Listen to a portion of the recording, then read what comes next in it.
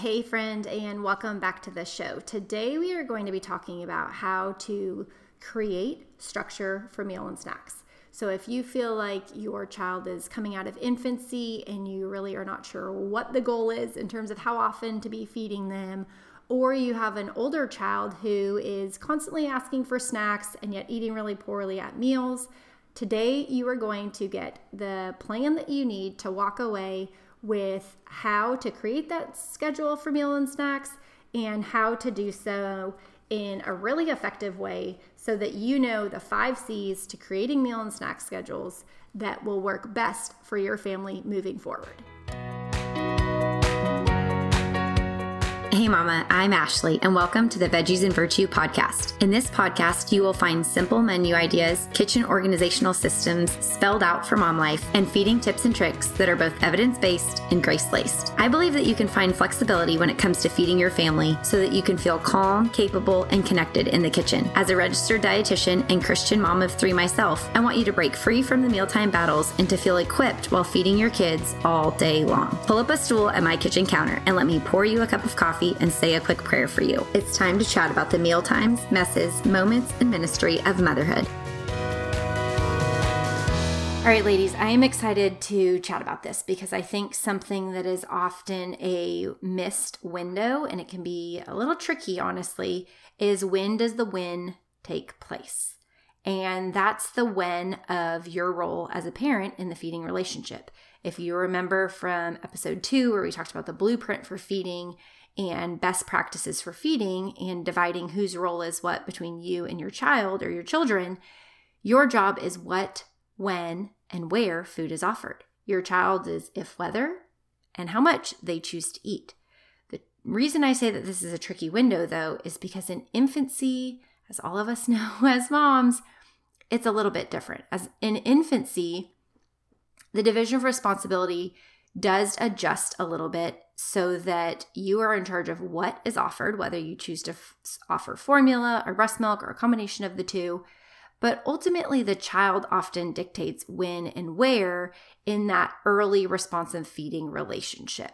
And so what we see happening is as a child transitions out of infancy and into early toddlerhood and ultimately childhood, sometimes families don't necessarily transition with that approach to having more sit-down snack times and also just overall meal and snack structure. And so what we see happening is a child who's maybe around a year old and has maybe already incorporated 3 main meals in the day is beginning to incorporate mini meals, or what we'll call, for the purposes of this episode, snacks into their day.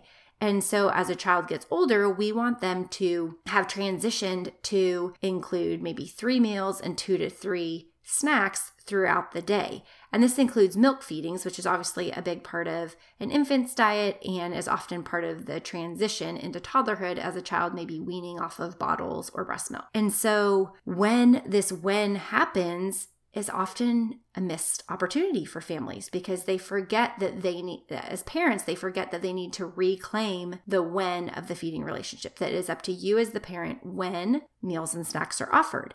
You know, again, as we talk about this window of transitioning from infancy into toddlerhood, one of the main selling points I can often get parents to wrap their heads around is just the safety component. You know, when we think about kids running around with a bottle, it doesn't seem quite as concerning to parents.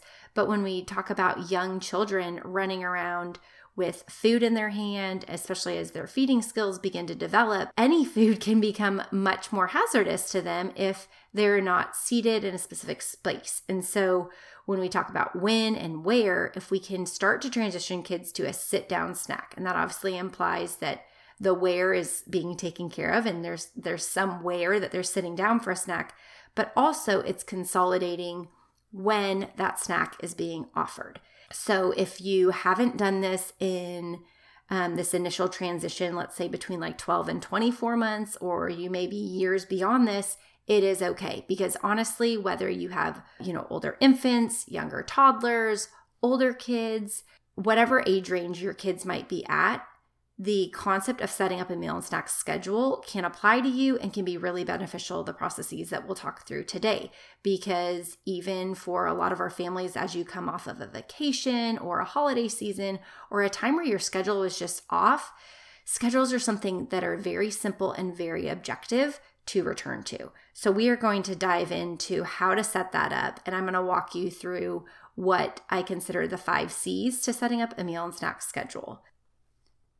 Before we jump into outlining the 5 C's of setting up a meal and snack schedule, I want to quickly review some of the ways that you may know that this is something that your family even needs and why this is even important. Because if you're new to establishing a division of responsibility, I know at first, even though the feeding approach is rather simple, that does not mean it's easy to establish. And I recognize that even as a dietitian mom with, now 8 years of practice under my belt, this is not the easiest thing to do. But I do think that starting with the when as early as possible, again, the ideal would be as soon as your child is coming out of infancy and beginning to wean, and sit-down snacks are something that you're able to incorporate more into your day. That would be the ideal. Again, not saying that you can't go ahead and jump in with this no matter what age your child is. But the reason that I think this is really important, and that you'll find some of the reasons why you might need this if this isn't something that you've done, is because if we look at some of the transitions that are also happening at this same time, we can see how a meal and snack schedule helps support the feeding environment that we're wanting to create for our child as they grow out of infancy and into becoming a more mature child and throughout their childhood. And so when we look at post-infancy and early toddlerhood and what else is going on, if you look at your child's growth chart, you could very quickly see and identify that their growth rate slows down. They are not growing as fast as they were as infants. And with that, a few other things happen. We start to see that their appetite is often not as big. And so as we start to offer more table foods and to structure meals and snacks a little bit more, we're met with a child who's just not as hungry. And so with that, what we can start to see is that we either can cater to this, and our child maybe, might eat just small amounts and very quickly can start to adopt grazing like habits, or we can see that we do try and sit them down for snacks or for meal times, but they become very distracted. They maybe don't want to stay in their seat. We may feel like we need to begin using pressure to get them to eat, quote unquote, enough at that given eating opportunity. And with that, we also have a child who's developing more autonomy and a desire for independence and control. So we might see them having more protests. We might see them testing our boundaries more. We might see them expressing more pickiness because, again, their appetite may be decreased, paired with the increase of opinions. And this is also the window post-infancy that we start to see some of the pickiness increase. And so we can see a lot of these things are physiologically happening for our kids already with their bodies and also with their stages of development. And so when we establish a meal and snack schedule as early as we identify that there is a need for one, which would be as soon as possible after infancy, the quicker we can start to remove the question of, is it time for my kid to eat? Because in infancy, we pick up on those hunger cues and their cries for needing more food. But as our children get older, they're developmentally able to begin having longer stretches of time in between meals and snacks. And we'll get into, what that stretch of time looks like and things in a few minutes. But what I want you to consider is that in infancy, our children have an innate ability to self-regulate. That's part of the reason why we allow them to regulate when and where they're eating. And it creates a great opportunity for us to use that to our advantage moving forward. And we can continue to use their innate abilities to self-regulate if, whether, and how much they eat when food is offered. But we take the ownership of when and where and what that food being offered is. So it becomes building trust in the feeding relationship, not just with them learning to trust us that we will offer regular meal and snacks at routine times throughout the day and throughout the week, But equally, if not more importantly, it also equips our kids to trust themselves that they can go a certain stint of time without eating and without needing to eat on demand because they are listening to their body. They are tuned in to their hunger and fullness cues. And so when food is available, they begin to learn how to fuel themselves appropriately based off of how hungry or how full that they are, so that they can go enjoy all the other amazing opportunities and activities that kids continue to have exposure to as they get older. So you're probably ready for me to dive into how do we go about setting this up, this meal and snack schedule up, so that we can help our kids work through this, decrease their food fussiness, increase some healthy habits that'll help our whole family moving forward for years and years to come, and minimize some of that grazing that can really interrupt productive, positive, pressure-free meal times. And so, like I mentioned, I have 5 C's for setting up a meal and snack schedule that I want to run through with you today. So if you don't already, get out a pen and paper and jot this down so that you can follow along and ultimately personalize it and customize it to your family. So the first C is consolidate. And if you have found that your child either grazes throughout the day or is constantly wanting snacks all morning, or they come home from after school and they're just kind of eating endlessly and then it interrupts their dinner, this is going to be especially important, because what I want you to do in consolidating is the first step would be to determine the sleep and wake times of when your child's sleeping and when they're waking up. And so we know they're not sleeping when they're eating, cross out those times. Next, you're going to pencil in what would the normal meal times be. Depending on the age and stage of your child, there may be preset times if they go to preschool or elementary school, and there's built-in breakfasts or lunches with that. I want you to go ahead and write that in. If you have a set dinner time that your family tries to shoot for, pencil that in. Obviously, things might vary from day to day and with different activities and seasons and things like that. So you can make as many different renditions of this as you feel like you need. But for practice, just go with what is the most common routine for your family's day. And then next, after you've penciled in what the normal meal times would be, I want you to look at what is the span between those meals and where is there an opportunity for a sit-down snack. Ideally, we want this to happen about every 2 to 3 hours. And we'll get through all the nuances of this in future episodes, but for the intent of this episode, I want you to just go ahead and identify some spaces where a snack might be most appropriate. So if you know breakfast happens at 7 and lunch is at noon, that's a 5-hour window. That is longer than we want our child to go without having an opportunity to eat.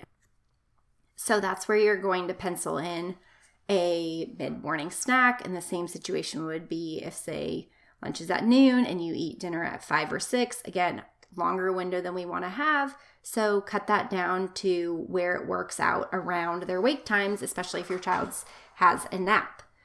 So if you're going to tell me here, well, it just seems like they're eating all morning because breakfast runs into snack time, or equally if afternoon snack runs into dinner time, that should alert us that your meal times are too long.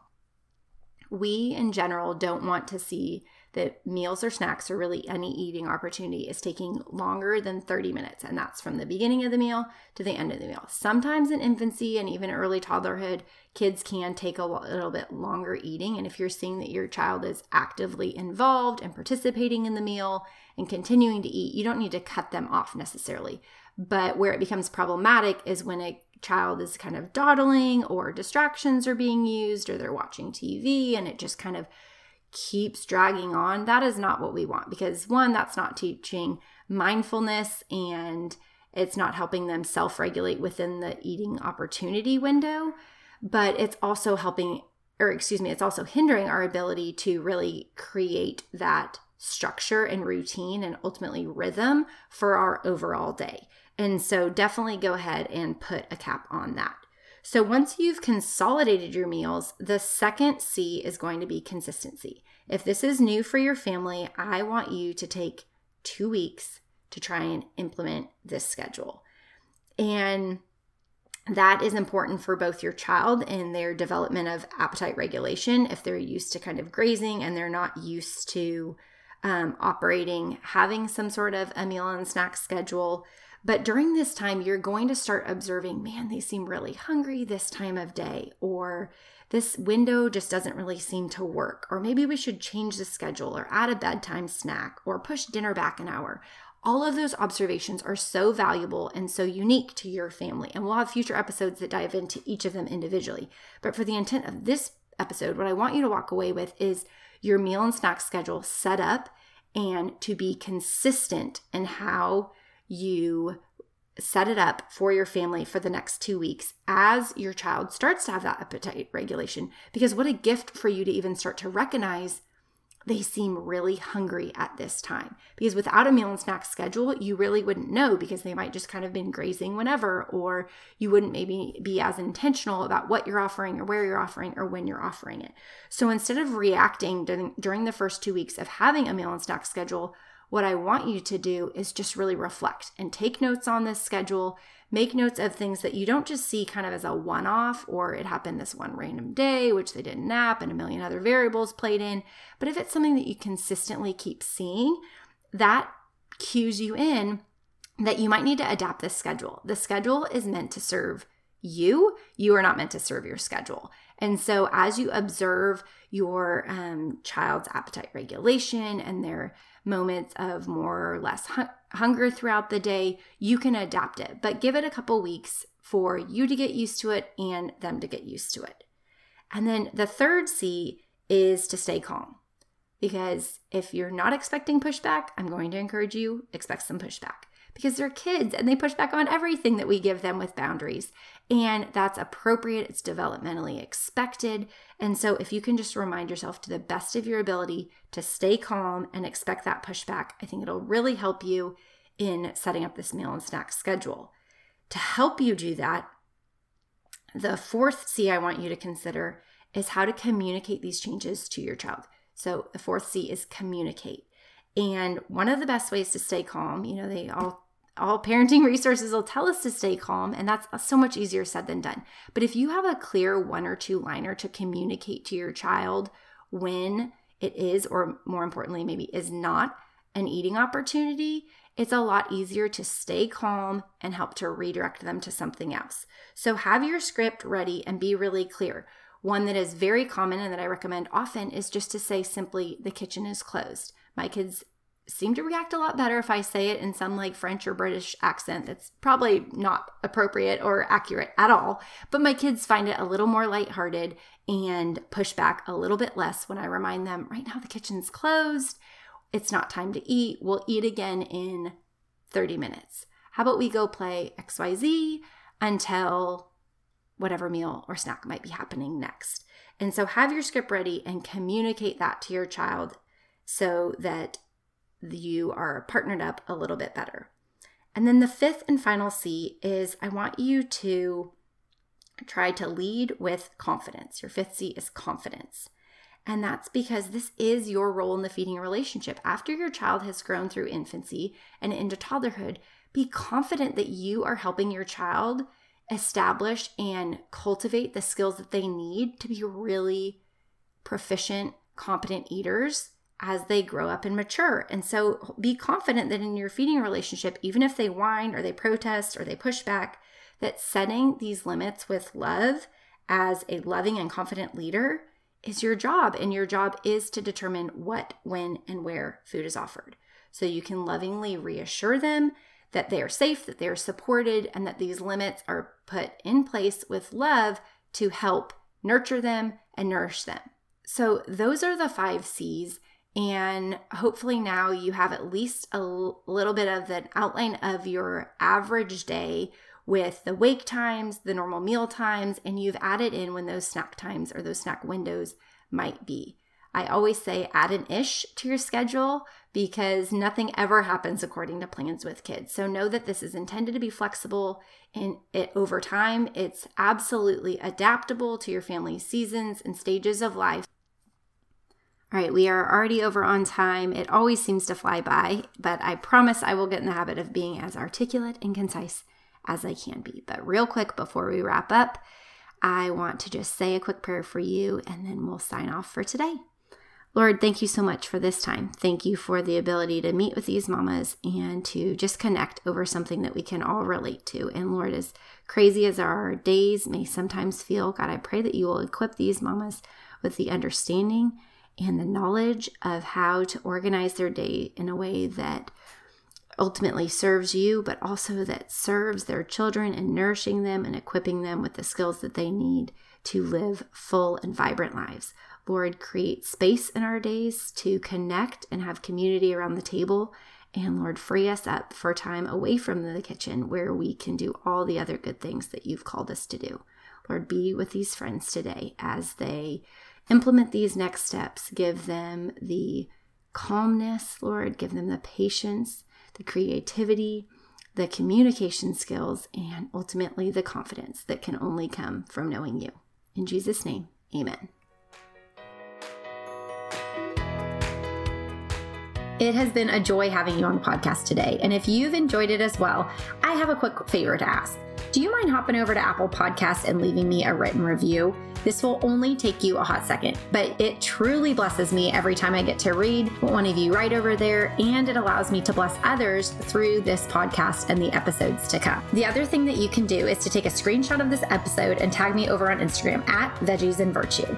I would love to see what action steps that you're taking from this episode and also to support your family in the journey moving forward. Until next time, thanks for coming over to chat at my kitchen counter. Remember that you will always have a seat and a snack waiting for you here.